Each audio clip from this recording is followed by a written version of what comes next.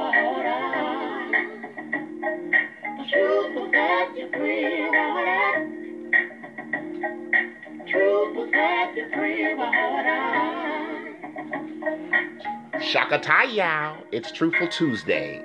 I am Courtney Capri, Lady DUV, the baddest butch queen and drag MC. Ishkotai. We are here every Tuesday, and you can cash at me at Courtney Capri and Venmo Courtney Capri. The truth will set you free, won't it? The truth will set you free, won't it? The truth will set you free, won't it? The truth will set you free, won't it?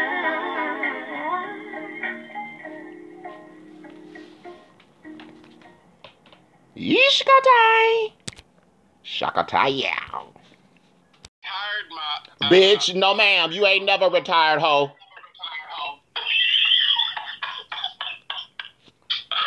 Do you got headphones?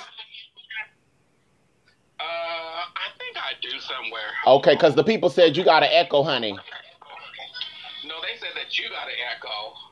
Oh, you right. So do I need to put headphones on? Let me see where my headphones are. Ooh. Oh, that mean I really got to get some headphones. So what are we roasting about? About you being the baddest butch MC there is? Whatever you like. You know what? Oh, these are broke. These headphones are broke, I think. Since it's me, let me see.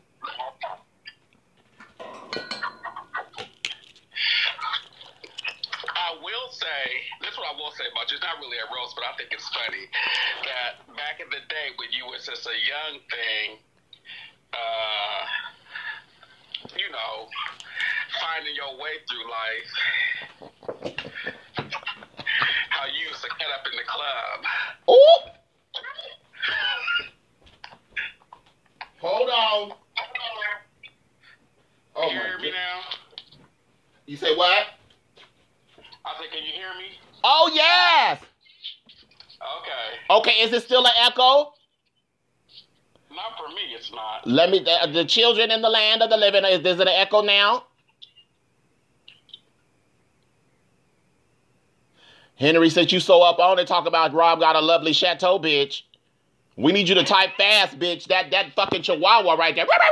She's a little chihuahua girl. I need her to talk fast, bitch.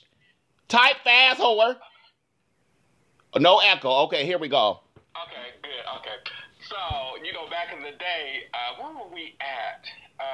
We were at the Rainbow Room, and there was a girl sitting at the bar that you didn't like. And next thing I knew, you snapped, crackled, and popped. I was sipping on my cocktail, and I was like, what the hell? What the hell did that come from? You cussed her out for shit. Oh, what you putting on your pearls for? Because you are not innocent. I'm clutching my pearls. Whatever. Clutch them if you want to. You're not an AKAR Delta, okay? Oh! I know I'm not a Delta because they accepting white hoes. So, okay, you know what? I'm gonna talk to you about that in a minute. But anyway, you just went off on that girl. I was just like, and then you cussed her out so bad she left the club. And then I was like, what's going on? And you were like, I don't like that bitch. Fuck that bitch. Because I was like, oh, it was a mess. I was like, wow. Well, she bothered me. She vexed my spirit. Obviously. But I was going to write something on your post about the white girl that's pledging Delta. Mm-hmm. That she pledged Delta. Mm-hmm. So you just can't be mad at the Deltas. You have to be mad at all of them. Okay. Because you got white Kappas, you got white Omegas. True. White people are starting to go to HBCUs because they can get that minority scholarship money. Mm-hmm.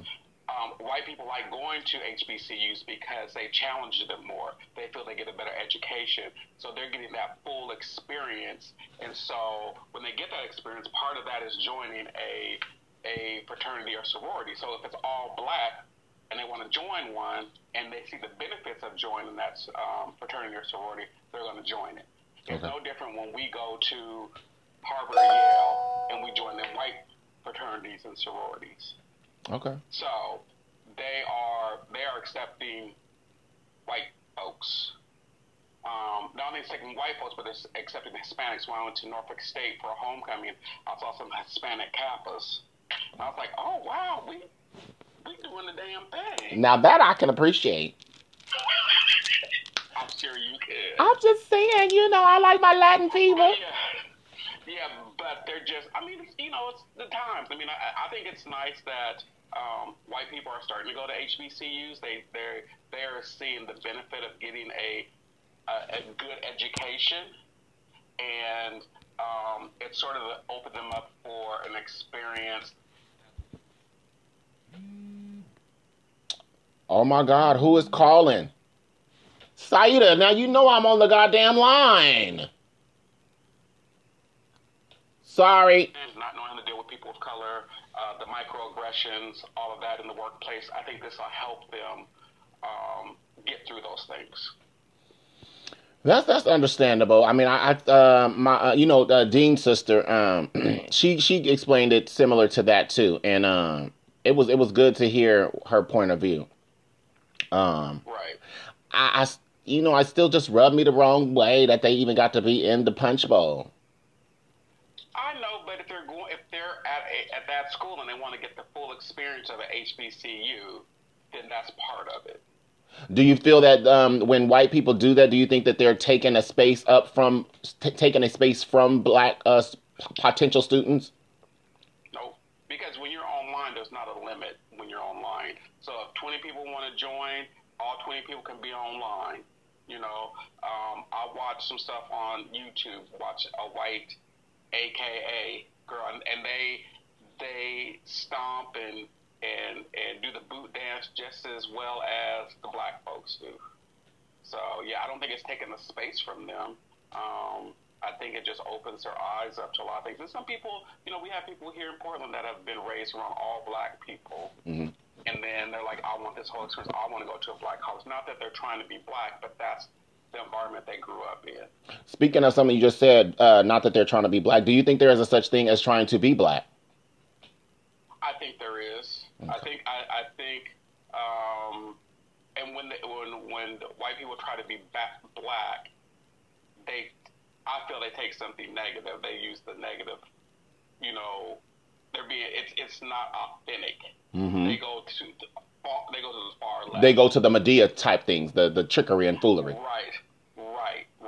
And, I hate when people even tell me, like, oh, you're not really black. No, I am really black. Both my parents are black. Mm-hmm. But you don't sound black. But what is sounding black? Mm-hmm. And I fall into those categories sometimes, like if a person is really chocolate and they speak, well, I am this and I am that, and that sometimes I will say that bothers me. It gets on my motherfucking nerves. And I do. Go ahead. But why does it bother you? Because I see them often switching codes with other people, and then I'll be like, well, why you can't talk regular to me? Well, it's like this. It's just like this. So we do that code switching. So when we're at work, it's like, hi, this is Rob. I'm the Urban League, or this is Rob Cap. I'm very professional on the phone. But if I get somebody on the phone that I know, I'd be like, hey, what's up? What's going on? It's just you being professional. That's how we have to make it in the world being white. We don't have that white privilege where we can, sometimes be our authentic self. We have to always remain professional. Mm-hmm. And so it's also we're a part of our environment. So, I had one of the mothers that, she kept her foot on my neck, like, this is what you gonna do. This is the school that I'm sending you to, and you need to act accordingly. She always told me, like, you need to be able to learn to have your feet in both worlds, one in corporate America and still be able to talk to your homeboys on the corner. That's fair. So I've been able to do that. Okay. And so do you feel like, this might be stingy, but, interracial dating.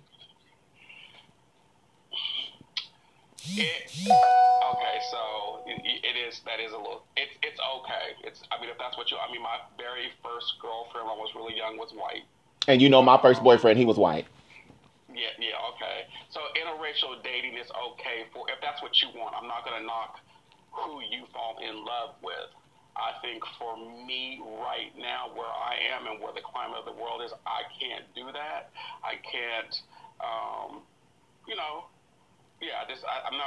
Right now I can't. I'm not saying that will change. That it's possible it will change, but right now I want to be with somebody black or a person of color.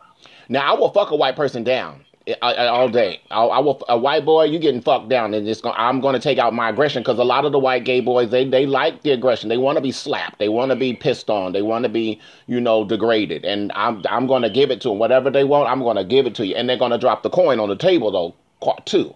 You know, you must do that. Right. But I do agree with you when it comes to this climate. It would be very hard for me to have an interracial relationship, and I struggle with I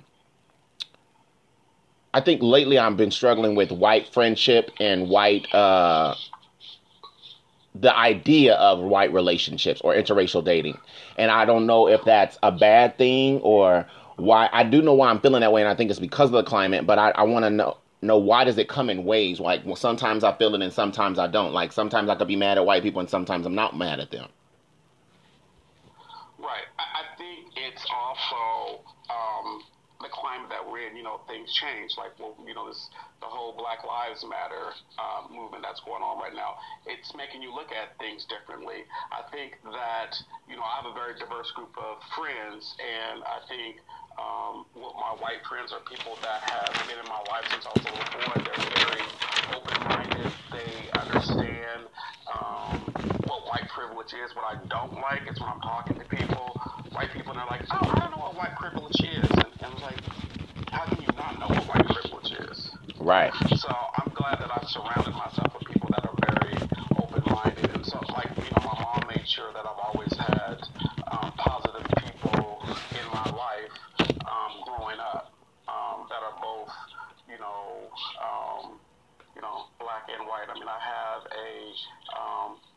godparents. I have, you know, three sets of black godparents and two white godparents. Mm-hmm. You know, and it's just made me a well-rounded person.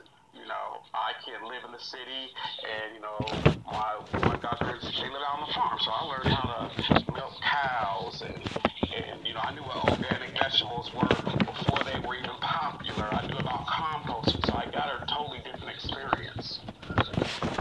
Okay. Well, not to jump from a different topic, but just watching you and interacting with you, I got two questions. The first one is, what were some things that you saw in me that I either have not changed and or that I have worked on and changed? Okay. I'll say this. What I've seen you change, and I've even pulled you to a side a couple times to be like, hey, Courtney, you can't be popping off like this. You'll get people start not wanting to book you. They might not want to work with you. But I'm seeing you evolve right now, and not doing that. It'll creep out every now and then. Right. But it doesn't creep out as much. You know what I mean? It's, you know, maybe you were at 100, you're probably, you know, more like 30 now. Oh, well, that's great. I'm thinking I'm at 75. You know, I like to be at a 75 warm temp. I don't like cool weather. But yeah, you know, I think you have really changed, and like, you know, the conversations that you and I have had, especially about doing work in the community, it's, you know, maybe 10, 15 years ago, I don't know if we could have had that same conversation. Totally agree. And the work that you're doing right now. And I mean, even me, the work that I'm doing, I was a corporate guy. I think we switched positions. Work. Yeah. Maybe that's what it is. Maybe it made that balance. But I really enjoy the work that I do. Yeah, it's challenging at times. But I like it. And for the people that are watching, what is it that the work that you do? So my title is I'm the African American HIV Services Navigator. So what I do is black people that are newly diagnosed or currently diagnosed, I make sure they are connected to a doctor, and whatever needs, whatever other barriers they may have. It could be delivering food boxes, bus passes, rental assistance. People can just call, people on my caseload can just call and talk to me about whatever issues that they have. It can also be finding employment as well. Okay. I am an Urban League employee, but this job is a collaboration with CAP, which is Cascade AIDS Project, which I will say this for you, to you. You were one of the only people that did not give me backlash about working with CAP. A lot of other people were very negative about it. And the thing is, what people don't understand is that I've been around a long time. I've known about CAP's history for, I'm telling my age, 30 plus years. Mm-hmm. So it's not like I was going in there blind. And I knew that I could make a change. I mean, the nice thing about this is that I do have a direct line to Tyler. I talk with Tyler at least once or twice a month about things that are going on. They're doing some training right now. This collaboration is going really well. Yeah. Urban League deals with Black people in the community. They weren't doing this work. CAP was doing the work. And there were some missed opportunities there with this particular program. There was a high turnover. Mm-hmm. People weren't staying. Even some of the people that were on my caseload was like, "How long are you going to be here?" But yeah, it's challenging. It's work that needs to be done, and it's just not the HIV part. It's also the prevention part that I also like to talk about too, like getting more Black people on PrEP. Mm-hmm. Like I tell people, I'm currently on PrEP. I can be the spokesperson for our community. Well, we don't have the same access to white gay men. Like when I tell people you can get PrEP for free even if you have insurance, but PrEP is very expensive. Mm-hmm. And people that are listening that don't know what PrEP is a medication that you have to be HIV negative to be able to take it, and it's a pill that you take daily, and it reduces your risk of contracting the disease, but also if you are with somebody that is undetected, it's untransmittable as well. So I think another thing is with that realm, a lot of things that you and I have discussed that we need to finish discussing and finish doing is really educate our community. With that being said, go ahead. And help remove the stigma around HIV and AIDS. I agree. The numbers, COVID numbers are rising. Are the HIV numbers rising with the Black people? Yes. In the Black and brown community, it's still rising. It's not decreasing.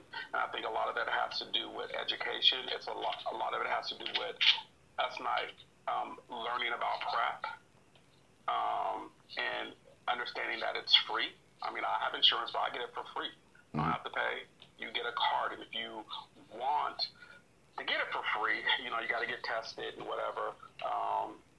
And then once your tests come back, you can get a card, which I can get, get people the information about it. But it's also, we don't know how to have a conversation around it. We don't know that when we start dating somebody, like, hey, let's talk about your status. And then people automatically think, especially in communities of color, that think, oh, this person is positive, I don't want to mess with them, or we need to stop having all these negative names about it, like the sauce, the package, yes, the bite. Oh, she got the bite. Yeah, or they got a house in Virginia. When I first heard that, I was like, oh, they got a house in Virginia, because I was like, really, I didn't know that. What kind of work do they do? They got a house in Virginia, and they were like, no, it's so we have to remove all those negative statements about people that are HIV positive, and we have to start reaching out to them and embracing our brothers and our sisters and our trans brothers and sisters that are HIV positive. Mm-hmm. That's what's up. And I think I'm not. I think I will say the reason why I didn't bash you for going to CAP or whatever you chose to do. For one, you're a grown man. Second of all, you're my uncle. And then third of all, why would I bash someone who's done the work, who is doing the work that I put to the side or was not heavily involved in anymore? That was the number three things. And then overall, I realized that because you can articulate yourself in ways that I cannot or have not or don't choose to, you were able to get through to people like Tyler and people at CAP more so than I ever could. And could be of an age difference. It may be because the way how we talk and our experiences. And I just know, period, point blank, I'm just a hood person. I'm learning. I realize, I've always knew this, that I just give it to them 100 and people can't take it 100. And that's the reason what actually prompted this whole live tonight, is that I got into it with someone and my delivery was just straightforward and just hard, and it was everything that I was feeling, and it was based upon some things, everything that I held inside. And so in understanding that, I just really wanted confirmation if I was still in that same old place, because if I don't want to go into 2021 thinking that I'm still in the same spot as I was, that was holding me back from a lot of things. And right. And I think for me to have come to this stage in life is what allowed me to accept where you are and do what you do, doing the work that you do. Because we all got lanes. Why would I want to stop your lane or stop your traffic or stop your whip for the lane that you in? You know, you're at the end of the day, you're black and you're trying to do something for other black people. So I would never, ever want to try to sabotage that. And I'm glad you brought, we're talking about this, because my last question is, have I done anything to you in the past and or the present? And clearly we probably wouldn't be talking if I'd done something that has been resolved. But, you know, this is entertainment. People want to know if I didn't cut up. You have cut up, but this is the thing about that. What did I do? You like to snap, crackle, and pop. Okay. You know, but the thing is, I can't, or you can't hold on to that, because then we can't grow. You got to be able to forgive the person and yourself. You're at a totally different space in your life right now, and I know that I am. So I can't hold on to something that happened, 10, 15 years ago between you and I. Who was that hurting? You and I are trying to do work. We've talked about doing work. We can't have that negative energy between us if we're trying to do something positive in the community, because it will read out there. People will be able to tell. So, like I said, you probably snapped. I may have snapped. I can't even remember the details. That's how insignificant it is. We'll talk about it offline. Because I know it's some juicy tea. No. Really, I can't. It happened so long ago that I can't be like, I'm going to hold on to this. And I'm trying to get past that place, like, not holding on to grudges and things like that, and be able to move on and forgive people and be like, okay, I can still be like, I can see you from afar and deal with you on that level. But there's other things. But when you truly want to build or cultivate a relationship with anybody, be it friendship or just a friendship, then you have to let some things go. I'm dealing with that right now with a friend. I'm trying to work through something right now and just rebuild our friendship. So. Yeah, I'm doing that with a relative. They expressed some things, and I thought that we had talked about them, but then it came up again, and I was like, "Oh, I thought you had let it all out," but they still was like, "No, I'm still holding on to some old shit." And I was like, "Well, sweetie, excuse me, that's not my issue. I would love to hear what it is, but it's not my issue, because I gave you an opportunity to say what it was, and because you're not ready to talk about it, neither one of us can grow. We can't even move forward from it." And that has something to do with our culture. We are known for sweeping things up under the carpet and not dealing with it. And I think that also circles back to not having the conversation around our sexual health with each other. And so we need to be able to ask those questions. You know, and it's like if you're with somebody, if you are cultivating a relationship with somebody, if you yourself or the other person is positive, there's ways to navigate that conversation. Mm-hmm. You know what I mean? Mm-hmm. Instead of being like, oh, and then we need to stop telling people's business Yes. out there. So we need to stop doing that as well.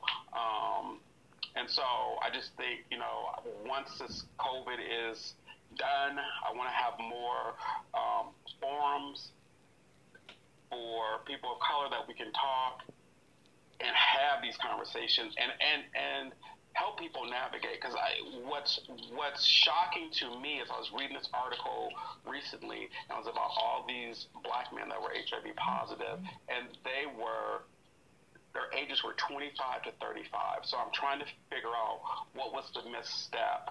Okay. The education that I got from older black gay men were like, you'd be safe, this, that, and the other. And my mother, she was notorious for like, remember her back then was like, don't be bringing no babies home and all this other stuff. Yeah. Use a condom and whatnot. Are we still having those conversations? Mm-hmm. And I don't think that we are. And so once this is all over, I would like to have more conversations around this. Before I do got one more question. Do you think people even really care about HIV? Because what I've been noticing in the dating and sex app area, that a lot of people don't care. A lot of people are out here free willy-nilly and doing a lot of taking advantage of this PrEP thing and just fucking bareback raw, and it's still catching other diseases and or transmitting HIV. That's what I've noticed. I think what people are saying, I think the younger generation is like, if I get it, I can take a pill and I'll be okay. It's not, I don't think the younger people got to see the images that people my age got to see around when people became HIV positive, mm-hmm. and how they got the sores, how they started, you know, looking very thin. So they have no knowledge of those images. What I'm really trying to work on is, you know, we go someplace and we get to see the history of HIV through photography. The one thing that's missing is where were the black people during that time. Yeah, that's crazy you said that, Rob, because I struggle with sometimes talking about people who I know passed away of HIV or AIDS, mm-hmm. And I don't want to.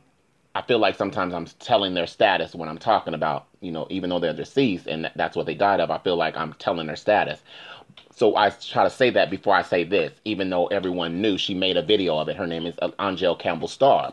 I was talking with some younger people, and what hit me so hard was like, they said, we've never seen anybody in our age group die of AIDS.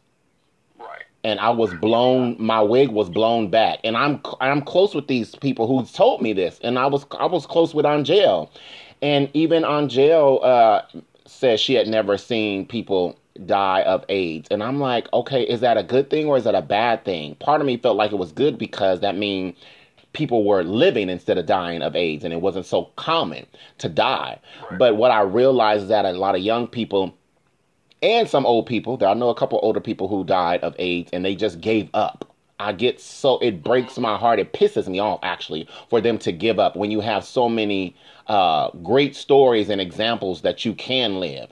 And when I just heard this young person say, we've never saw that, so it really shook them, I was like, so what's the next game plan? How do we reach these other people who have not seen stuff like this? I think we need to tell the stories because, I mean, I don't... You know, when I do the AIDS walk, I walk for Chad. Chad was the first person I knew that died from AIDS. I saw him go from a healthy person to being admitted to our house, where back then when you went to our house, that was the last step. You were going back. So I saw that whole progression. Mm-hmm. And it was sad. And so those are sort of images that are still, you know, burned into my mind that I just saw him go from this great, you know, person, got sick, and he did sort of give up. I think he got up because the community was, you know, the whispers behind his back. And there are still those whispers that are going on behind people's back. I mean, I know the one thing that I love about this work is that I was born and raised here. You know, I've gone away and come back. There are people on my caseload that I know, and so I'm always, you know, I'm very protective of the people on my caseload. I would never, even if HIPAA didn't exist, I wouldn't be going out like, that's who I'm dealing with. That's not my story to tell. Mm-hmm. My story is to make sure that they're healthy and I set them up for success. Right. And help them overcome their barriers. We just need to be supportive, man. I'm learning a lot. I'm still sort of new in the game, but I'm learning a lot, you know, and I try to pass that on to the younger people. Like, we can't be doing this. Yeah. For me, it's a big no-no. Yeah, it's hard work, and I gotta commend you because it's very hard coming from my age era and group and era and versus yours. You were before me. You're House of Fabu. You are my house mother's sibling, and each 10 years has changed in how we approach it and how we deal with it and attack it and challenge it. So I commend you. I commend you. Yeah. The last thing is. Oh, go ahead. Go ahead. No, go ahead. I think the one thing too that the young people don't see is like the medication has changed. So there's no longer you're taking these cocktails. You're not taking 15 pills a day. You're down to 1 pill a day. And so that's why I think the mindset is a little bit different, because they're like, if I get it, I can just take 1 pill a day. And the way they present it, what I've seen with advertisements, like it's sort of like diabetes. You just take this medication. You still have it. It's still the stigma around it. And that's one thing I'm really, really trying to work on. And I had a lot of things planned before COVID hit that things I wanted to do in the community that I might have to do it via Zoom. Yep. But I just really want to get that out there. I really want to get into the churches. I'm with A6. Yeah. With, are they still going on? That and Mama Gilead. That's what I want to say. Mama Gilead, which is a whole bunch of older church people. Pastor Haynes, my pastor. Yeah. So he and I connected because, my grandfather used to pastor Allen Temple. Right. And so it was interesting because I walked in there with all these older people, and I was like, oh, Lord, if they talking about Leviticus, whatever, I'm out. But these older people, which I really like, really want to make a difference and have these conversations in the church. There's some. Somebody just asked, yeah, where are the people getting condoms from? So this is the thing. I will tell you this. So if people need condoms, I can get them. Condoms and lube, I can get them and give them out. And thank you for the condoms that you gave me to distribute too. Thank you. Yes. So I have access to that. I also have, when COVID hit and people couldn't get to the doctor, I had at home HIV test kits, and I've been giving those out. I think I may have like 5 or 4 more. I had 10, but I can always get some more. But I always tell people, if you take this kit, you still need to go see your doctor, whatever your test results are. 1 second, Rob. Okay.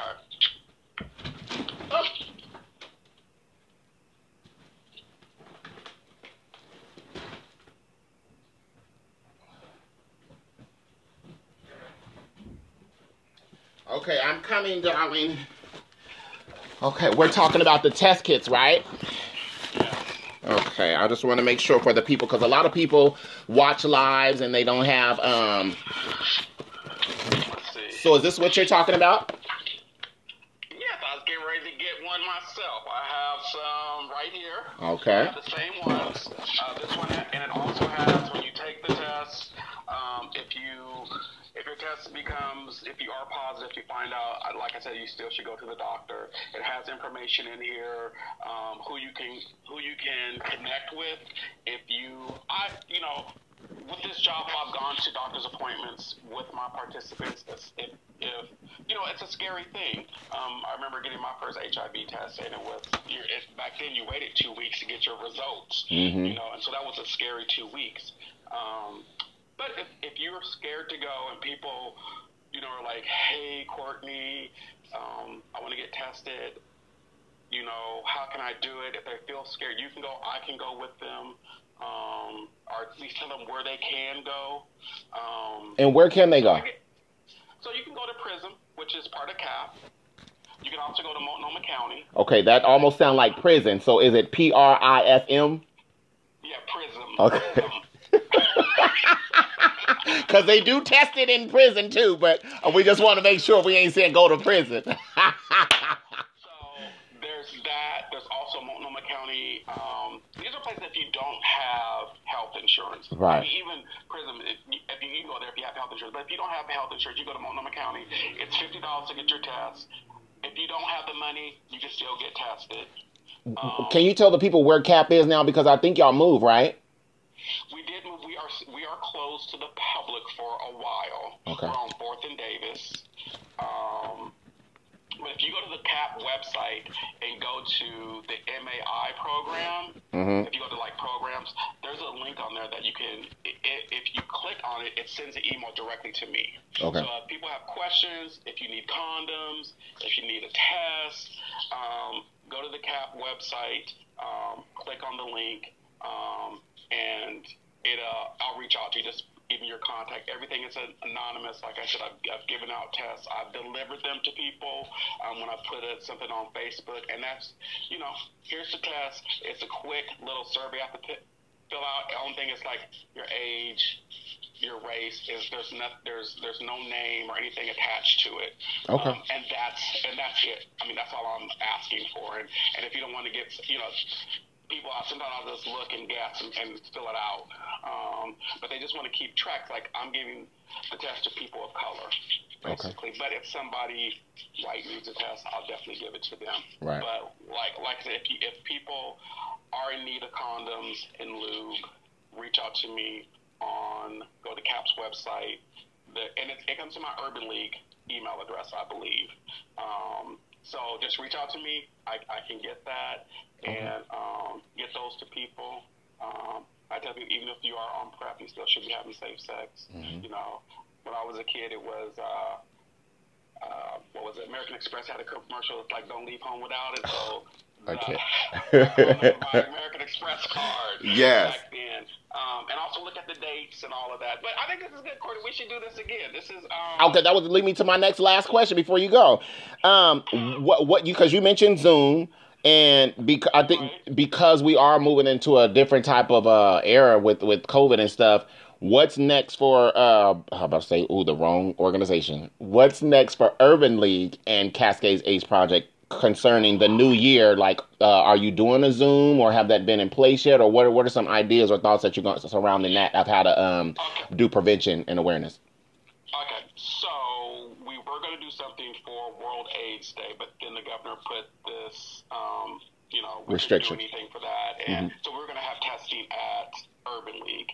We are going to do, I need to talk to my new manager, we are going to do for National Black HIV Awareness Day. Is that March 7th?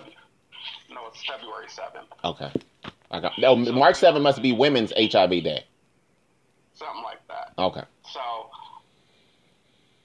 Oh, okay. So, so we're talking about testing. Do you guys also provide COVID tests?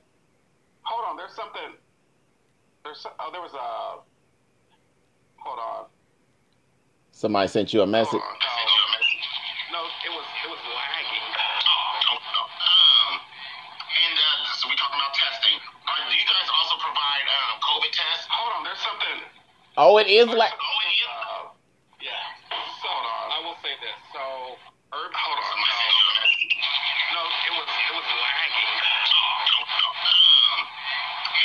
So we talking about testing. Do you guys also provide? Is somebody tapping our phones? I don't know. So I will say this. So hold on. Wait a minute. No, it was lagging. I don't know what to do. Do you guys also provide COVID tests? Okay, yeah.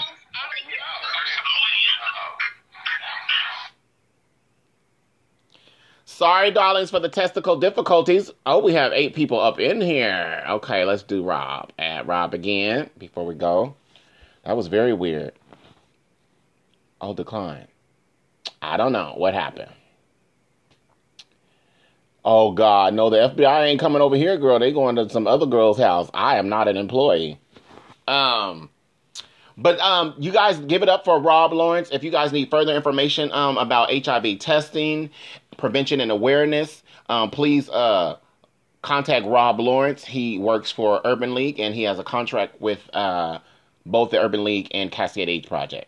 I thought that was very good. I was not expecting all of this to go down. I thought that was very, very, very good. And, you know, when you shoot out for something, I don't know if it was negative for me to, I don't know what happened, Rob.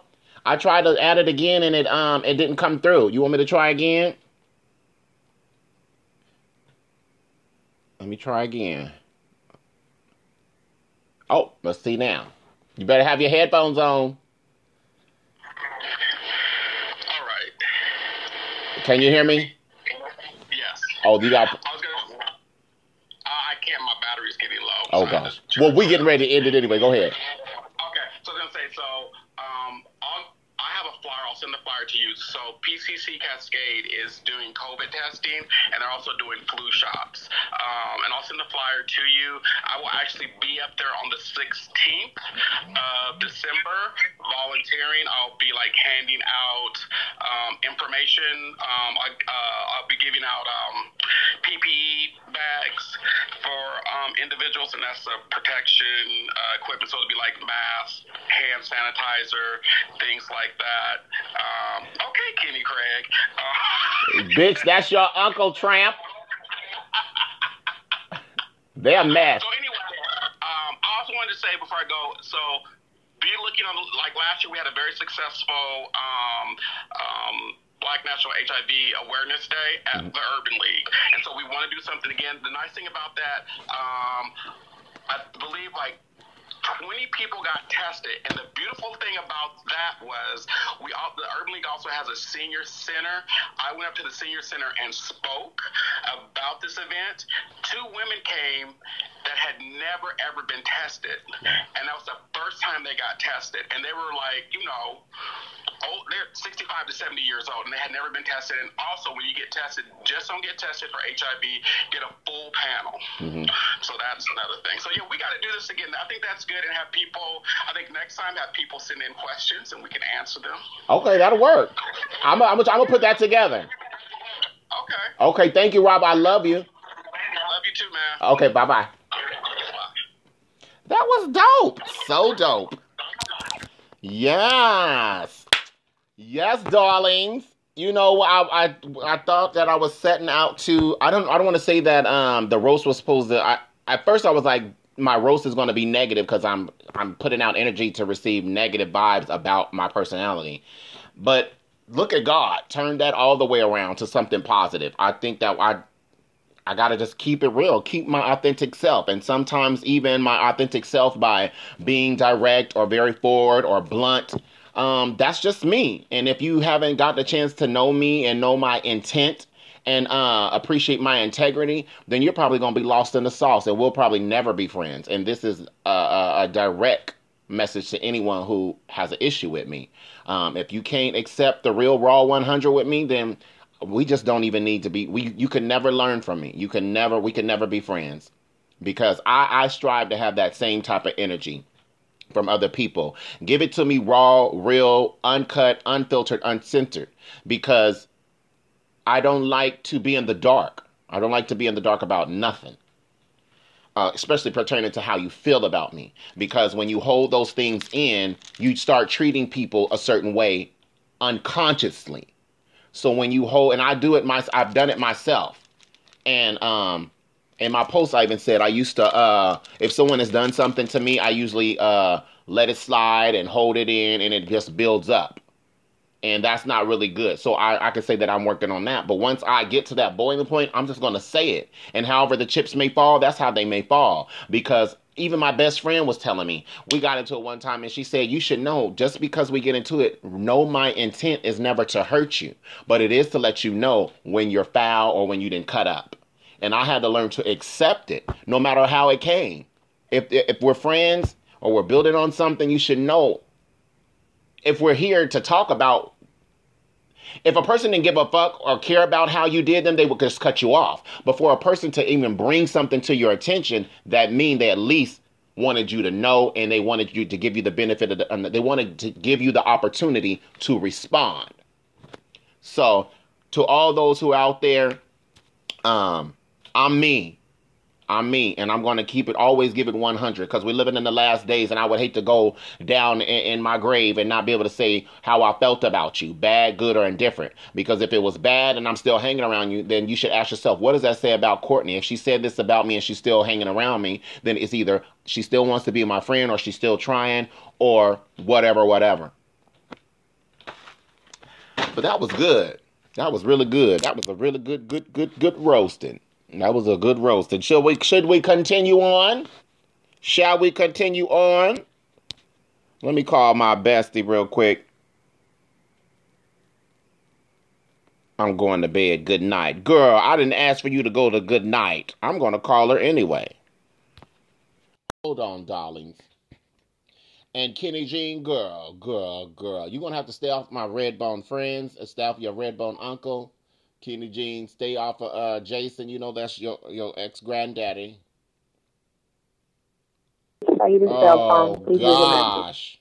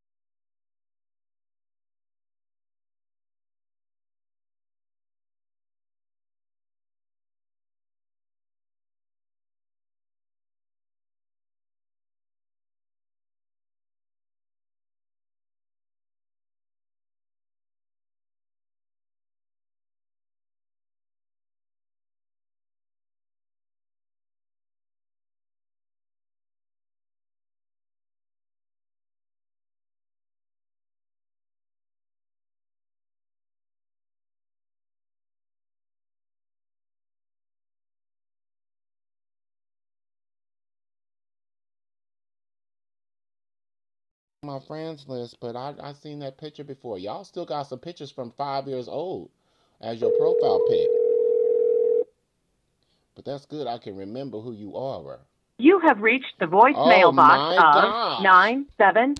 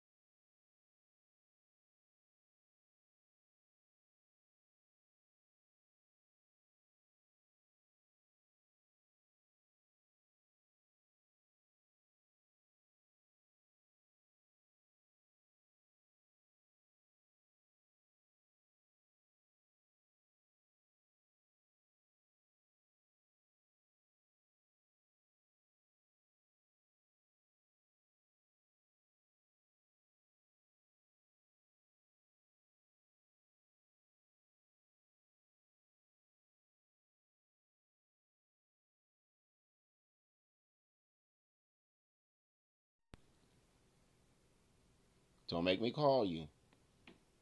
I'm serious. I'm serious.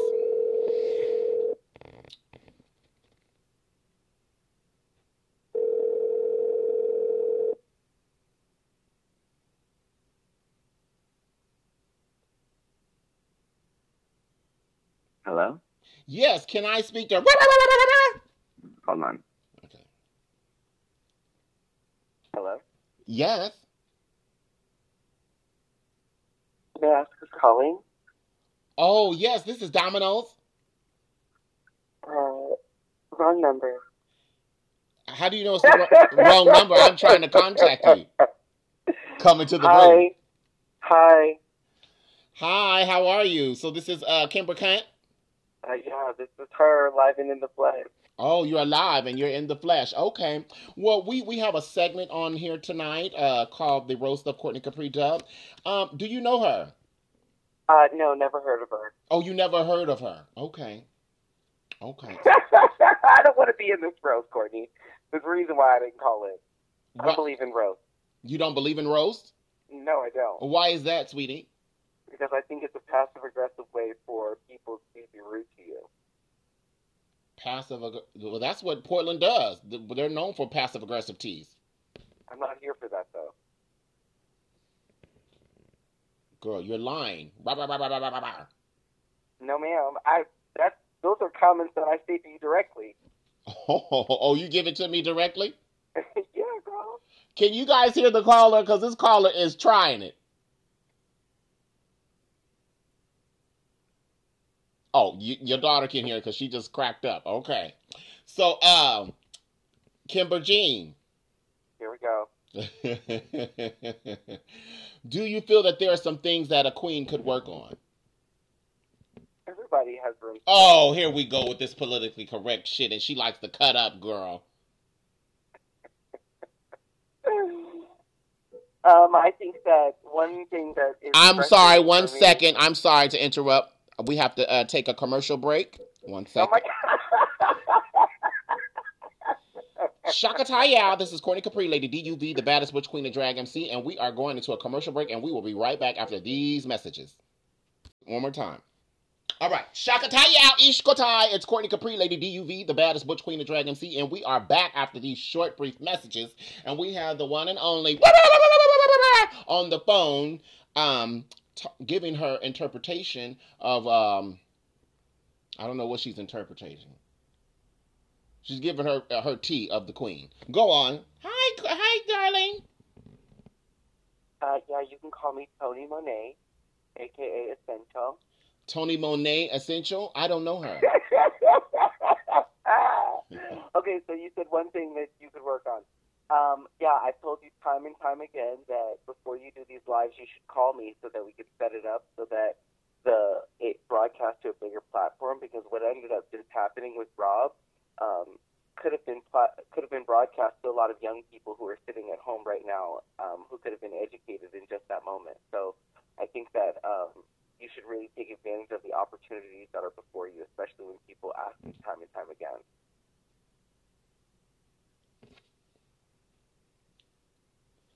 One second.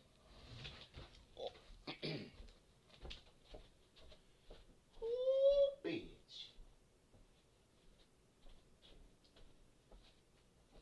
And also, kudos I to said Robb. 1 second. Hold on. You know, I can only take so much at one time, you know. It was a good conversation.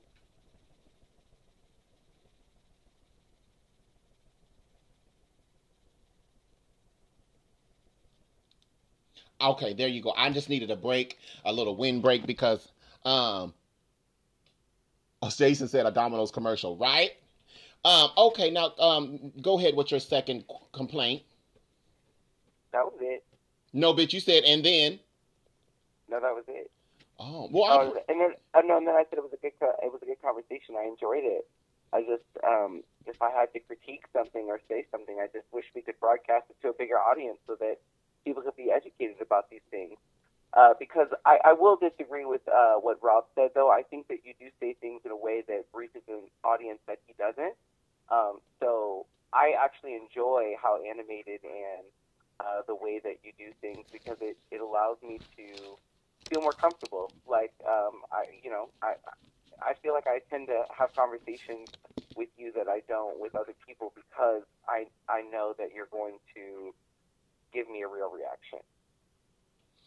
I want to dig into what you said about animated. We've had this conversation with that word involved in it, and now that had that conversation, I kind of feel some kind of way about the word animated, and I think that has a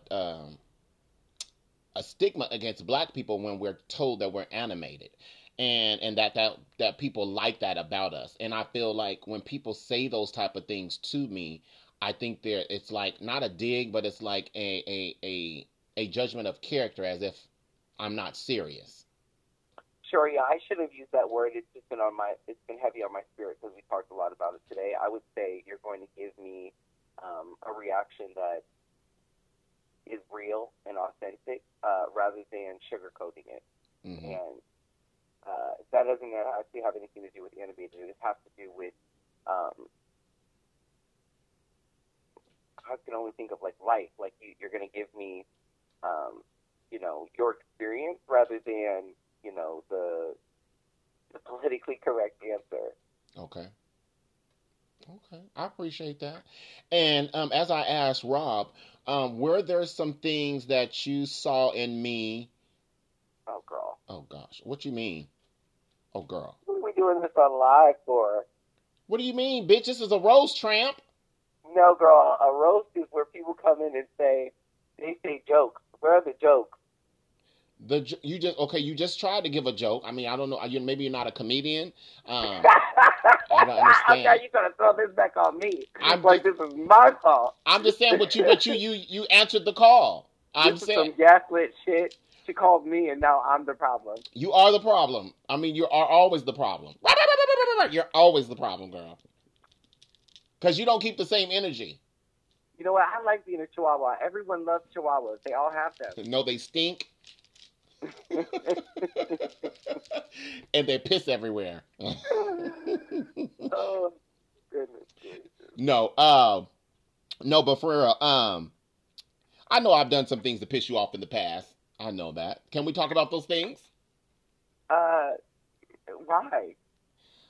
Oh, girl, this is... I think a lot of the things that we get angry, well, I'll just speak for myself. A lot of the things that I get excited about, like, you actually point out to me. Like, the other day we were having a conversation, and just in me trying to explain myself and getting frustrated, that led to us both having a more heightened level of conversation than we needed. And I think that you remind me that, sometimes I'm the person that takes the conversation there, and I don't always realize that that's happening. I will say that too. I think I think because you are younger than me, and okay, you didn't have to say all that though. Oh, girl, but now what if I said, well, because you're old, you're judgmental? But I am. That's the roast, right? I am judgmental. I'm prejudiced. I prejudge all the time. I can own it. Well, I can accept it, and I thank you for giving it to me just raw, real, and uncut, girl. Can I ask you a question? Why did it bother you to hear those things today? Great question. Oh, here, thank you. Are you talking about the conversation earlier? Yeah. It bothered me to hear. I don't think it bothered me to hear what I heard earlier. I think it bothered me that that I was fed up and I couldn't articulate why. I thought that my articulation of why I was upset wasn't being conveyed the right way. And I think because it wasn't being conveyed the right way, I had to step back and realize that it was my delivery, and I get it. And everyone can't take my delivery. And I just assumed that because I thought I opened up for a 6-month period, that my character or my demeanor would already be known or accepted, but it wasn't. Well, can I be transparent right there? I mean, I feel like while I was speaking about how I was feeling judged in even just trying to say the nice things to people, and that was like, well, we don't know how she's going to react and this and that. Like, I feel like you kind of understood that. So in witnessing that, I don't understand, and don't take this the wrong way, I don't understand why you're shocked at what you heard. You know what I mean? Like, I think that everybody has their own perception. We talked a lot about that, and it just so happens that some people were not raised in a black household where things were larger than life.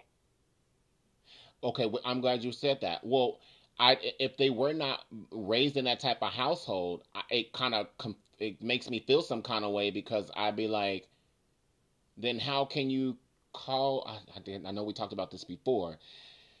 Oh, dealing with the different perspectives of being black bothers me sometimes when another black person can't relate to my black experience.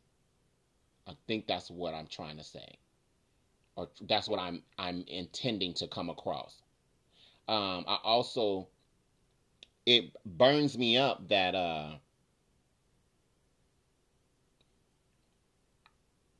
sometimes I feel like some black people who don't have that cultural experience are culturally appropriating the culture, and it bothers me because there's a disconnect. That makes sense or no? Well, yeah, it totally. I mean, I get it. I will say this: I think that there are some people, some black people from my experience, who don't understand that they are the black experience. If that makes sense, like it's not like you don't have to be a stereotype in order to be black. And I think that, and maybe it's a maturity level, or maybe it's an experience level that some people that I've encountered haven't gotten there yet. I also think that a lot of black people who have a lot of white friends, or they're not so much involved in the black community, or only involved in a certain particular black community, they won't allow themselves to get out into other black communities. Therefore, they don't see any other black person that acts like me, so they are offended by my delivery or how I say things. And I think that happens a lot in Portland, Oregon. When you see a black person who cuts up like me, I am rare. I'm a rare black queen here, even though there are other black queens here. But no other black queen cuts up like me, not near other queen. Yeah, but that's one of the reasons why I enjoy you, is because you're just being yourself, and maybe you'd have to ask the other, a different type of black queen, why they choose to,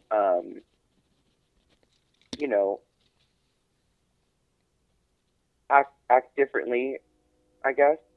And I feel that they act differently around me, even though they don't even see how they're acting differently around me. They don't speak the same way when they're around their white friends, and they don't keep the same energy. And it's evident, and because they don't see it and they don't want to see it, it bothers me. And I just be like, bitch, do you know how many other black queens are like me and or worse than me in the South? There are Atlanta girls that will just chew you up and spit you out and beat your ass for the simple conversation that we had today. So I am only a fraction of what I could be with the black girls or black people in Portland. And it just burns me up that the others haven't had that kind of experience. And because they haven't had that experience, they classify us as animated, or, oh, that's like my relative. That's like them. But that's clearly saying you don't even hang around your relative like that, because you said it reminds you of. That means you don't even fuck with your family like that. Or your environment doesn't consistently be around ghetto people like me. Well, I don't even call it ghetto. Like, even I told you that I'm like the quiet one in my family. We're all very we laugh hard. We like to yell. We're excited people, and I think that a lot of times people are taught to dim their light, and we were not. So it makes other people feel uncomfortable when that happens. And you're so right. And particularly in this situation, I feel like I learned a lot about everyone earlier, just being able to discuss reactions to things. And, you know, however the chips may fall and however things have ended, I think that I know greater how people feel and the impact of the statements that I say at least. Yeah, I agree. I also, you said something that was very interesting to me, and I had to relate it to my sister. You said you're loud and you're this and that, and my sister told me the same thing. My sister in Phoenix, my blood sister, and I was telling her that I don't know how to react to that. I don't know how to behave. I don't know how to respond. But she's still black, and so I get what you're saying. I totally get it.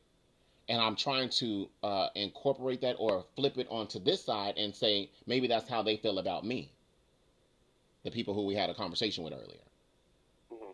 And so I don't know how to process that. I guess that's the word I'm looking for. And well, that's why I'm mad, because I can't process, because I think I genuinely wanted to do what I came to do in that particular discussion or yeah. I think that it, you know, it ended in a way that it's good for right now. You know, I think that everybody just needs time to process even the direction. We have, 20-something days left of 2020, and it's been the most miserable year for some people. Mm-hmm. So, you know, it's time to really process and figure out what each individual's goal is. I think that's really important as well. I agree. Sort of like what me and Rob just said. You know, he said he wanted to do some things, I wanted to do some things, and this was a great way to do it. I'm so glad that I'm really shocked that this is actually happening, that the conversation is happening, and that it's really great. It's the spontaneity of it is really great. And I feared that, and I'll tell you, I struggle with a lot of fears. I fear that because we're in a climate that people are on social media heavily, they're hungry for some entertainment. They're hungry for something to digest. They're hungry for something to keep them entertained. And I be wanting to come on live all the time, but I don't want to oversaturate the newsfeed. I don't want to oversaturate or make people sick of seeing me. So I'd be having something to say, but I don't want to sound petty or frivolous, because sometimes it could be a string of things that circle back around to the same thing. You know what I'm saying?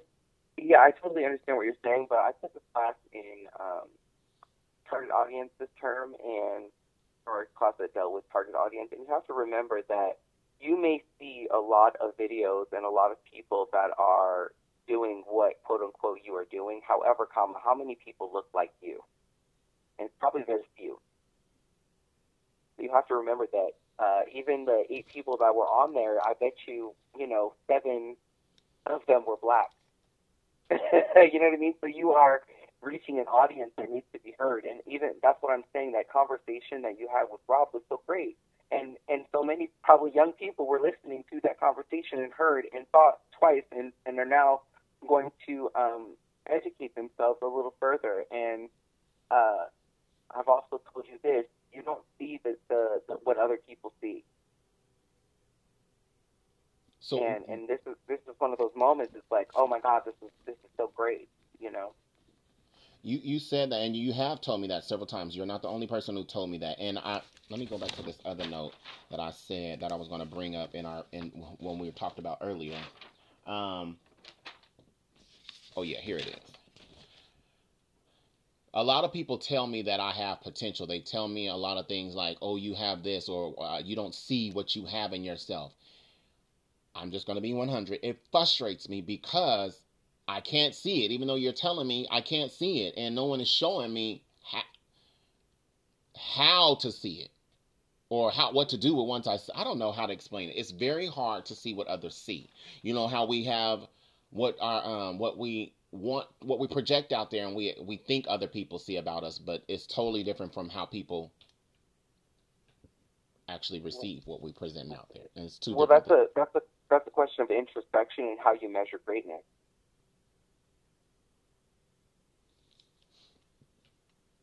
Hold on. Mm-hmm. Oh, wait, I thought I lost you. Nope, I'm here. Yeah. I think that I didn't know the history and the things that you had to go through until you told me. And until I knew, it was also, I was like, that we didn't get along because I was just, being, a chihuahua to you.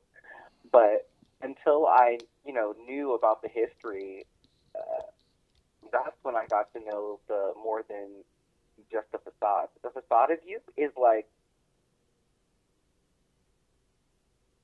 professional. She sings and she's a star. You know what I mean? Like, you gotta, like, all the other stuff, yes, those are all really great layers to the onion, but what you project to the, the public a lot of times is a really great image. So I guess that's the potential that I see. Okay, that makes better sense. Not better sense, but I can better understand that. You said a facade, and that's a strong, strong word. And I would even characterize that as having an illusion. And no. Yeah. Well, yeah. Okay. So if I'm having a facade or an illusion, what would you recommend that I do to get people to see the authentic me? Just this what you're doing. You don't think that's problematic?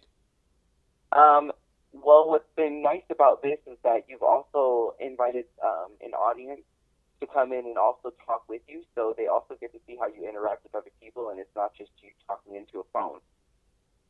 Because when you just talk into a phone, you talk about anything under the sun. But I think when you talk with other people, the audience gets to see you code switch. Oh. Okay. You get to see my skills. Yeah, they get to see your telephone voice. My Karen voice. No, not the Karen voice. Hi, I'm Karen. I'm calling because there's people outside of my building and they're making a lot of noise. And it's more than 6 people. But I'm smoking weed. But there's 6 people out here. 6+ people out here, darling. They gotta go. No, but that's dope. I appreciate that because I think I struggle with that as well. The facade versus the authentic me. And I think I hide the authentic me a lot of times because I feel like I don't want to be judged. And I also feel like a prime example, there's a guy who I dated. He was on this TV show recently, and the way we met was I was in full full regalia, and I felt like he would not have wanted to talk to me because I'm in drag. And when I did, I was drunk. I was pissy drunk. And I made sure I got drunk just so I could go up and talk to him. Because in that time, a lot of dudes were not talking to drag queens. And so I said, I'm going to get this liquid courage. I'm going to talk to him because he is fine. And I made him up in my mind that I was just going to give something very simple. I said, can I take you to the movies? And the motherfucker said yes. And we talked the whole night and exchanged numbers, and we ended up being boyfriends. And once I got with him, he saw somebody totally, he knew the Wells Fargo money truck. He saw something totally different. And I forgot my point of saying this, but I think what I'm trying to say is that Courtney Capri is a protector of the Wells Fargo money truck. I protect the person that I was born as. And I do that because I don't want to be hurt. I don't want people to judge the real me. And I don't want people to say, oh, you're putting on a facade, even though I am putting on a facade, because it's a protection guard, if that makes sense. Okay, so, yeah, totally, because another word for facade is armor. Good word. I get it. That's when I started doing drag, that was a lot of the reason why I loved it so much, is because it again, like you said, it protected me from what I was going through. But then I fell in love with the artistry behind it. You know what I mean? Like, I love makeup. I love being able to. Honestly, I put anybody into drag anytime I put a lick of makeup on them, because I get to, make them see the best part of themselves, and that's what I love about being a makeup artist. Mm-hmm. And I could say, go ahead. And it's almost like I force them to see it through my eyes, Mm-hmm.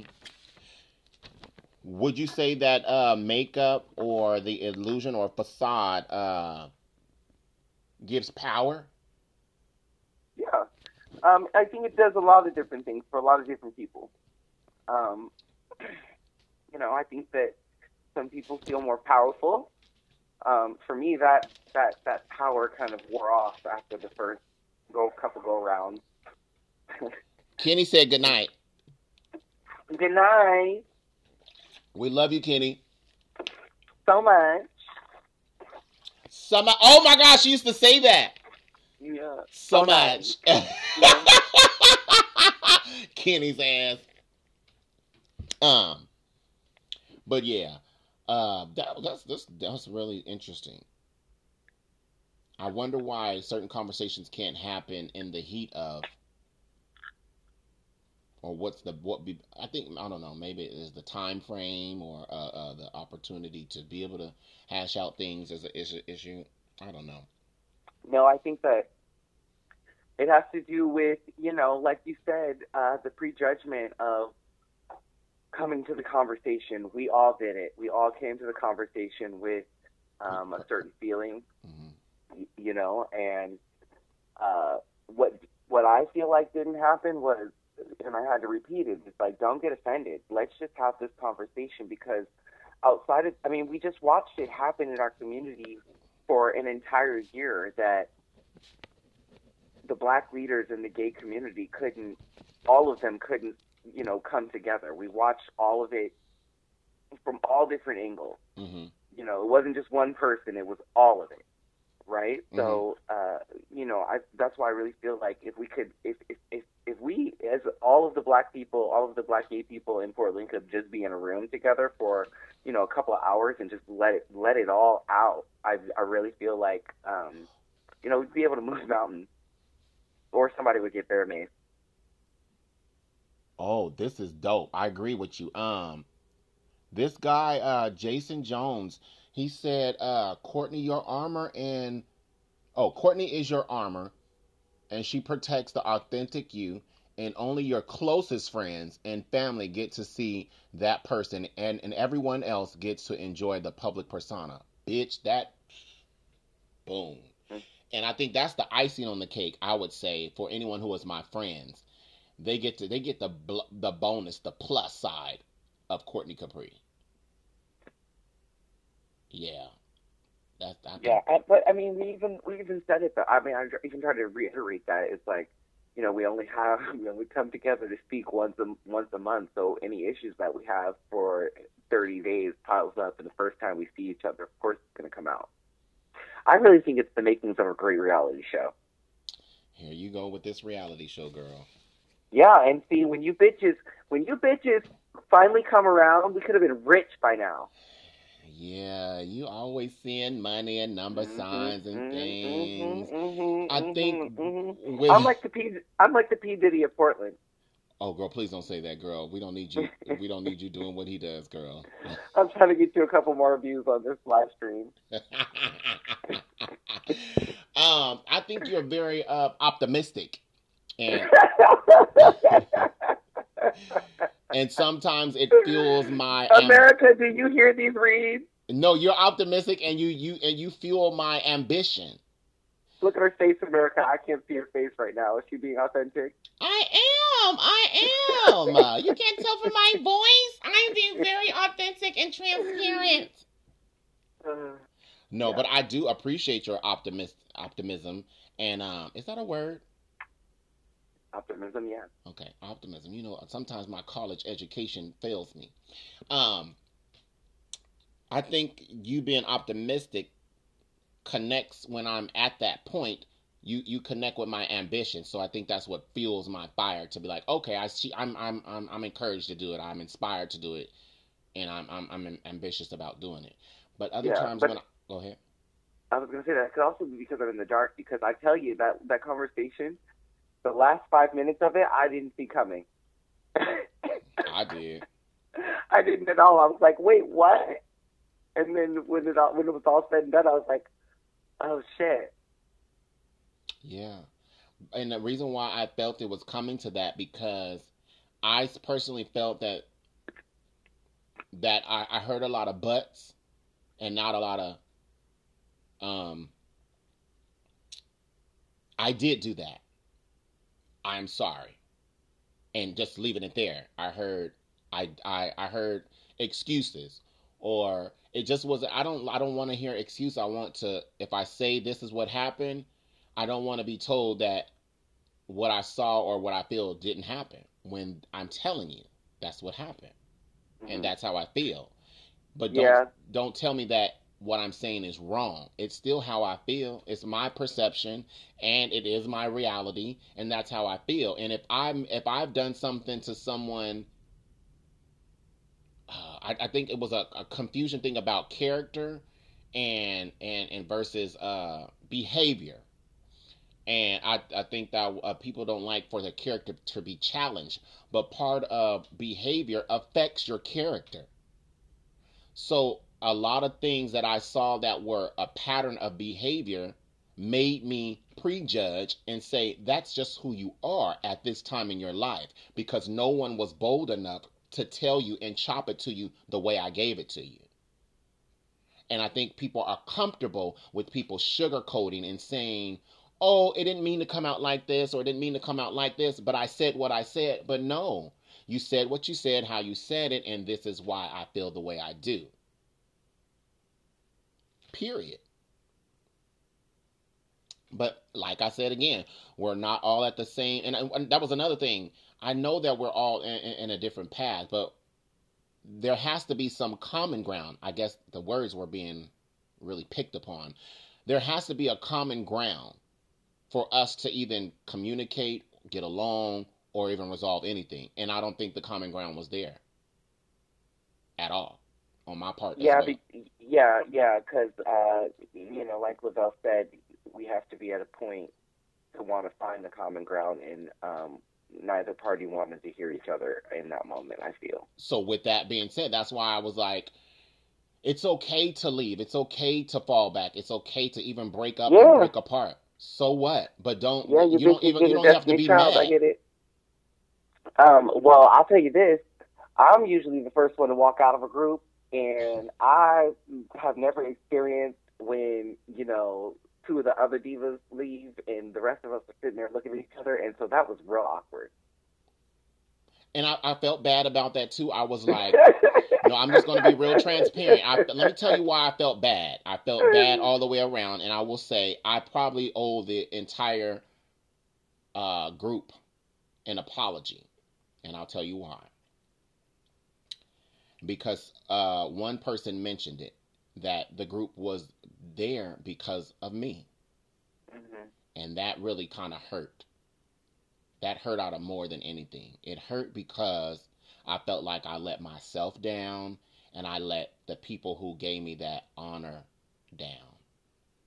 And I think that I failed at being, and then I want to be transparent, not to make an excuse, but I said in the beginning, why me? I am not the best leader. I make mistakes. I continuously said that in the group. And this is why, because sometimes, like even Robb said, you are definitely changing, and sometimes it will pop back out.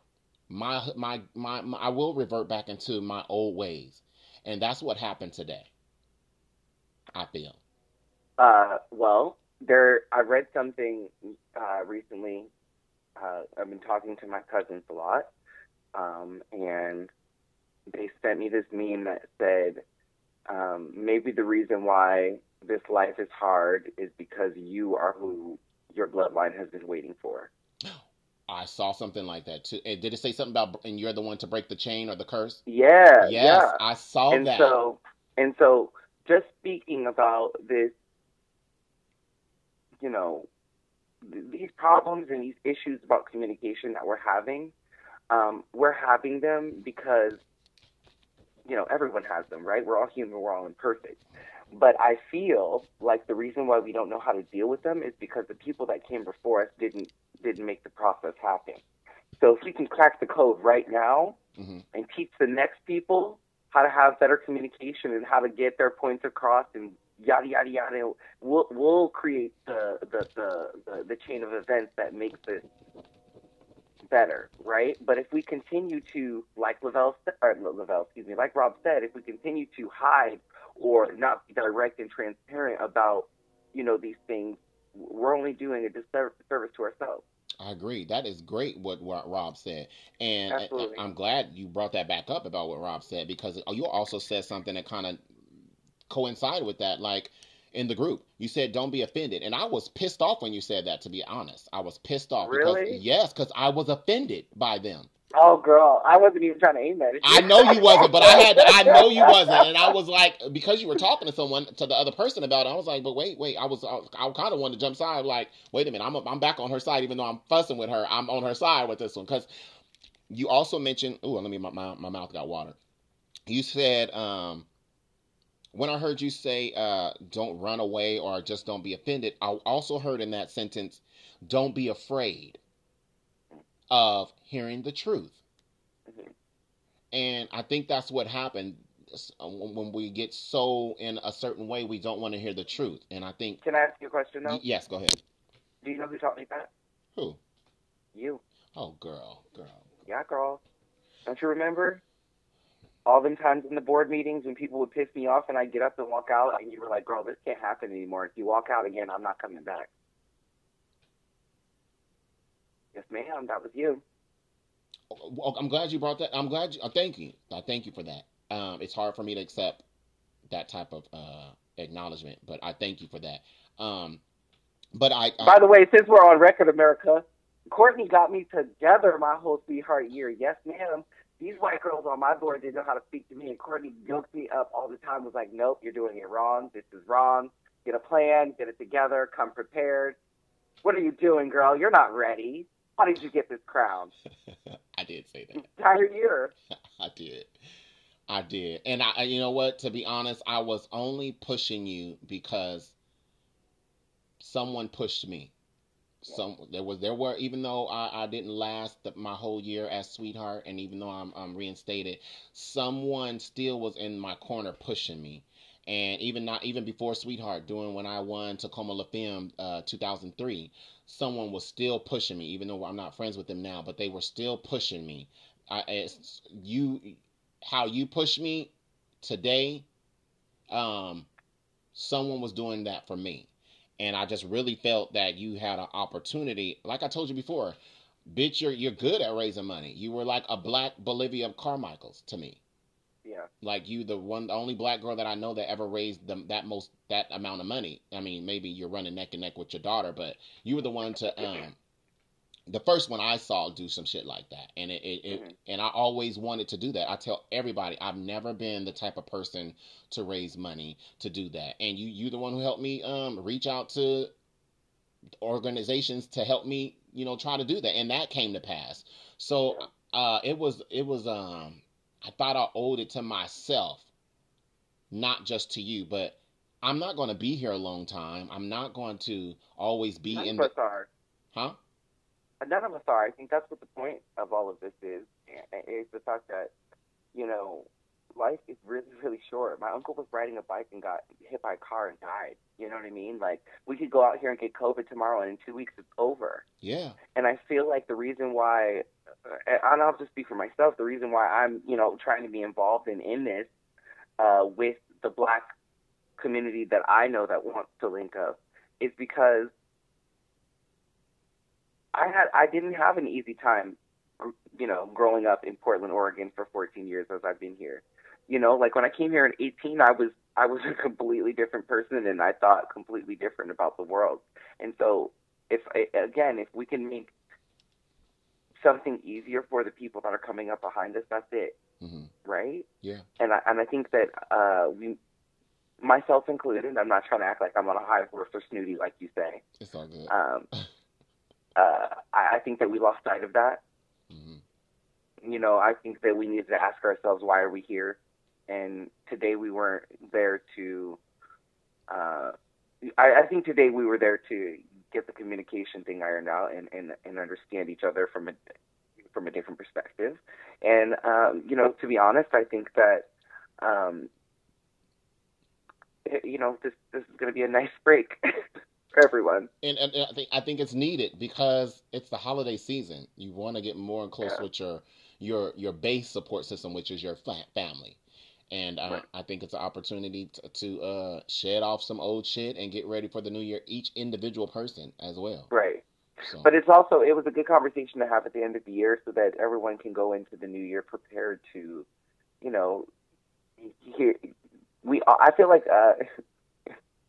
I feel like a lot of times when I was like, here it comes, and then somebody would say yes, and this is the problem. It's like, okay, great, I'll fix it, because for me, it's like it's easier to just fix a quality about myself or smooth and polish a quality about myself to move the mark.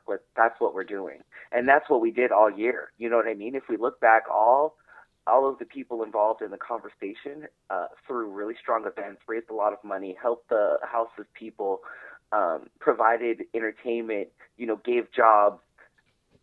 This is a list of Black excellence that we're forgetting to also include in why we're angry and hurt and upset. It's because we did all of this hard work. Yeah. I think I saw a post you posted or somebody else shared your post or something like that. But after the dust had settled, we all went and did our thing. Yeah. Like every last Black queen that had a confrontation with each other, and even non-Black people who we got into it, the Black people who were getting to with other people that are non-Black, the Black people really did. We showed out. Yeah. And I think that for a lot of it, we were really strong to the word, and we put the Black community first. You know what I mean? It wasn't about clout. It wasn't about numbers. It wasn't about making a scene and all of that. It was about bringing actual areas of opportunity to the table that hadn't been brought up before. And yes, again, it was uncomfortable. It didn't feel nice to hear that these things were happening, but I've seen a lot of positive change that has happened because of it, both in myself and from the community. Mm-hmm. You know what I mean? Mm-hmm. Like, we've all grown a lot, and there's a lot more safe spaces for Black, brown, POC people in Portland now because of the work that we've done. I agree. I definitely agree. And the conversations are being had. Right. And, Yeah, all across the board they are. Absolutely. And even out of spite, conversations are being had that weren't had before. So, I chalk it up to this is one of those moments where there's no bad press. Anybody talking about moving the mark on racism, inequality, equity is good. Do you feel like we were part of history? I would like to think that when we look back on this, we helped something. It's the campground rule. Leave it better than you found it. And I do absolutely think so. I think that we were able to help shine a light on a lot of things. Specifically speaking, the work that we did in July with handing out the bags to the people experiencing homelessness. That for me was groundbreaking. Yeah. And I guess I would say, like, whose history are we talking about? Like the history books. Do you think we made that? I don't know. Oh no, I definitely do, and that's where I was going. And when I say we, I mean Black people in Portland. And I think absolutely. As a city, we definitely did, and as a Black city or a Black community, I think we also did. And I say that because when I think of what happened this year, for us to be on the news and shake the party and get the president's attention, it made everyone look at everything that was going on in Portland. It wasn't just the riots. It wasn't just this. It wasn't just that. It made people really, anything with the hashtag Portland, people was on it. And I saw that in all my other social media platforms like Periscope. People were talking about Portland. And then I had to get on there and check them and be like, no, it's not burning down, but we're doing this. And then I saw in some of the Black Portland groups what people were saying and how people who are not from here were chiming in. It was really, really good to see. And it made me also realize that because so many people are talking about the issues that are going on with Portland, whether they're Black or whatever, but the ones that were talking about Black things, I realized it made me look at, oh, we really are different Black people. There's so many different Black people. Biracial Black people, chocolate Black people, light-skinned Black people, Republican Black people, Democrat Black people, independent, conservative, all these things I got to see that I could not see before. It was like everybody was hiding. I think this whole year it brought people out of hiding. It made us so uncomfortable that we came out. Everybody, the people even who got into it with other people, they came out too because they were mad. Everybody was mad. Everybody was hurt. Everybody was offended and afraid. Well, I agree. What was you going to say? Well, I don't know. I think that the powers that be got tested this year because they didn't realize that if they said jump, we were going to jump. And that's on all fronts. Gotcha. We saw that in our community with the ISRC. We saw that with the pushback with the BLM movement. All of it. Yeah. I think that it's a new age, and I think that I don't know if it's I don't want to say it's passing of a guard. I don't think that me saying that is not saying that the old generation is being X'd out, but I think that people that don't believe in climate change, come on, I know what you're trying to say. Get it together. Bitch. I don't know how you're trying else to say what you've been trying to tell me for the longest. Courtney, if you don't get it together, you're going to be left in the dust with all the old people that can't get it together. Yeah. And what's crazy about that is that that's always the first response. Oh, you're trying to get rid of us. It's like, do you see how much work I'm trying to do to help include you in this conversation? You know what I mean? It's like not just you. I'm just in general. It's like I do a lot of and a lot of. First of all, I'm a makeup artist, and my favorite clientele is I'm going to say 50 plus. We have a ball and a good old time, and I like them the best because they paid the most. Hello? Get out of here. I'm not trying to get rid of them no time soon, sweetie. But if we can make your life a little bit easier, by installing an app on your phone, don't fight us. No, ma'am. No, ma'am. I'm so sorry, girl. No, ma'am. Okay, so we didn't talk about that. So, no, ma'am. But I ain't going to drag it on too long. But, no, ma'am. You have to undo young bitches. I can't stand you hoes. I really can't. You girls get on my nerves. You bitches get on my nerves. I read it all over your Facebook today. Yeah, you girls think y'all know everything. And soon as some shit hit the fan, y'all be like, oh my God, we've been robbed, or our money has been stolen, somebody hijacked us. Oh, we have no power to get on the internet. Well, bitch, if you would have had a carbon copy, a hard copy, and a backup copy, bitch, we wouldn't be in these motherfucking problems. But you want to get this high-tech ass phone and put everything online, and now we can't get online because ain't no electricity, bitch. Anyway, but that leads me to another example. Leaders versus doctors. You have several doctors that are working to combat the COVID illness, right? Hello? I'm sitting here. I'm smoking my weed, bro. Oh, girl. I haven't even puffed yet. But anyway, so we have a lot of doctors that are trying to combat the COVID illness. And I'm sure like with any other disease or any scientific stuff, there's so many different doctors and physicians and things that have different expertise. Like, for example, there is the guy who's over the medical research of COVID-19. However, there are other doctors, not in his profession, but there are they're in his profession, but underneath him. You know what I'm saying? They're not versus a PhD versus a regular doctor. You know what I'm saying? So if you have someone who is at the highest of that career, they don't want to hear nothing from nobody beneath them because they were appointed based upon their skill level. So I think that's the same thing of what I'm trying to say with it comes to the older and younger generation. You have a group of older people who are leaders and they are at the top of their game. And sometimes when the young people come in to combat that or challenge that, I think, what? Excuse me? Oh, nothing. I was just thinking of a story. Oh, girl, here we go. I think sometimes though, it being challenged is that it needs to not just be stated; it needs to be backed up. You know what I'm saying? Like if I was the master of the PhD or whoever that man is who's over the CDC or whatever he is over the COVID plan research or whatever, I think in order for him to, because there are a lot of doctors that saying, oh, he has some things right, but he's not looking at everything. But they can't even come to the board. They're not at the table. They can't come to the table because they don't have the credentials to come to the table. You know what I'm saying?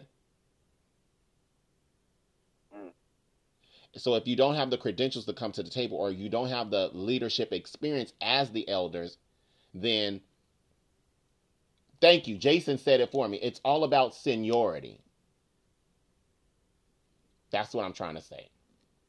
Thank you for that, Jason.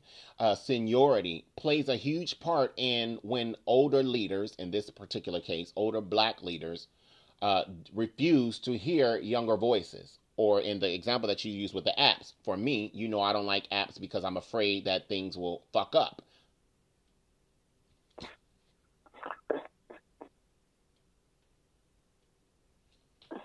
I can't take you. I know you were just itching your bones to say something. No, it's funny to me. I'm about the app situation. Oh, I'm over it, Carl. It's funny to me.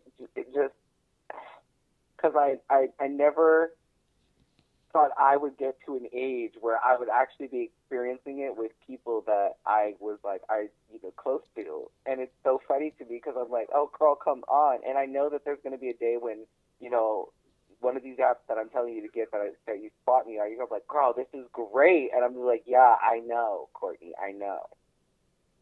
And I know it's going to be a day and time when you get an app and it fucks up and somebody fucks you over like PayPal or something. That's what you have insurance for. And then they cut you a check, girl. Who wants to go through all that long-ass process? Oh, but it's really short. See what I'm saying? It's always another excuse. But it's okay because we have another way to get your money faster. No one wants to have to go through that period, though. Why even go through the experience of that? That's like, I don't know. Maybe it's just the idea of different strokes for different folks. Yeah, or people just like to take chances. Okay, but also it's just like there's a commercial right now for it's a card that gets your paycheck 2 days faster, and in my head I'm like, who the fuck needs that? Like that just sounds like an easier way to spend all your money and owe more money to somebody else. But hey, if it works for you, it works for you. Yeah, those apps don't work for me. Yeah, okay, well, you sucked me dry every night this week. I'll be sending you an invoice. Hopefully L&D Productions, I can't take you. No, that's a different firm, and you will not connect that and try to get my shit. No, but I love you, Henrietta. I'm going to get off of here because it's running up all my time, and plus I want to be able to smoke my weed, and I don't like to smoke my weed inside of my house. So, okay. I'm not gonna. It is 1 and something in the morning. I would say I'll call you after smoke my weed, but hey, if I text you and you text back, then we'll go from there. But I need to smoke my weed. Okay, bye. Bye, love you, darling. Love you too. Bye. Bye. I can't take.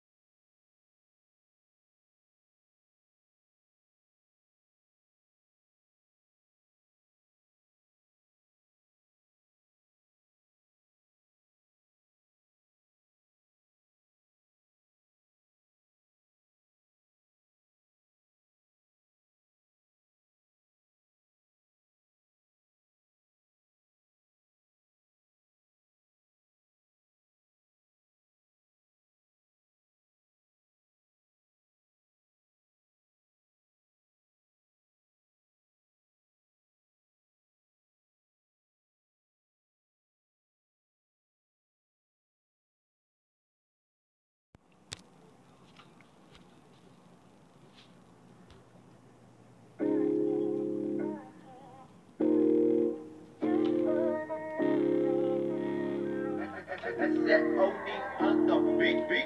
will set you free, want it. Truth will set you free, want it. Truth will set you free, want it. Truth will set you free, want it.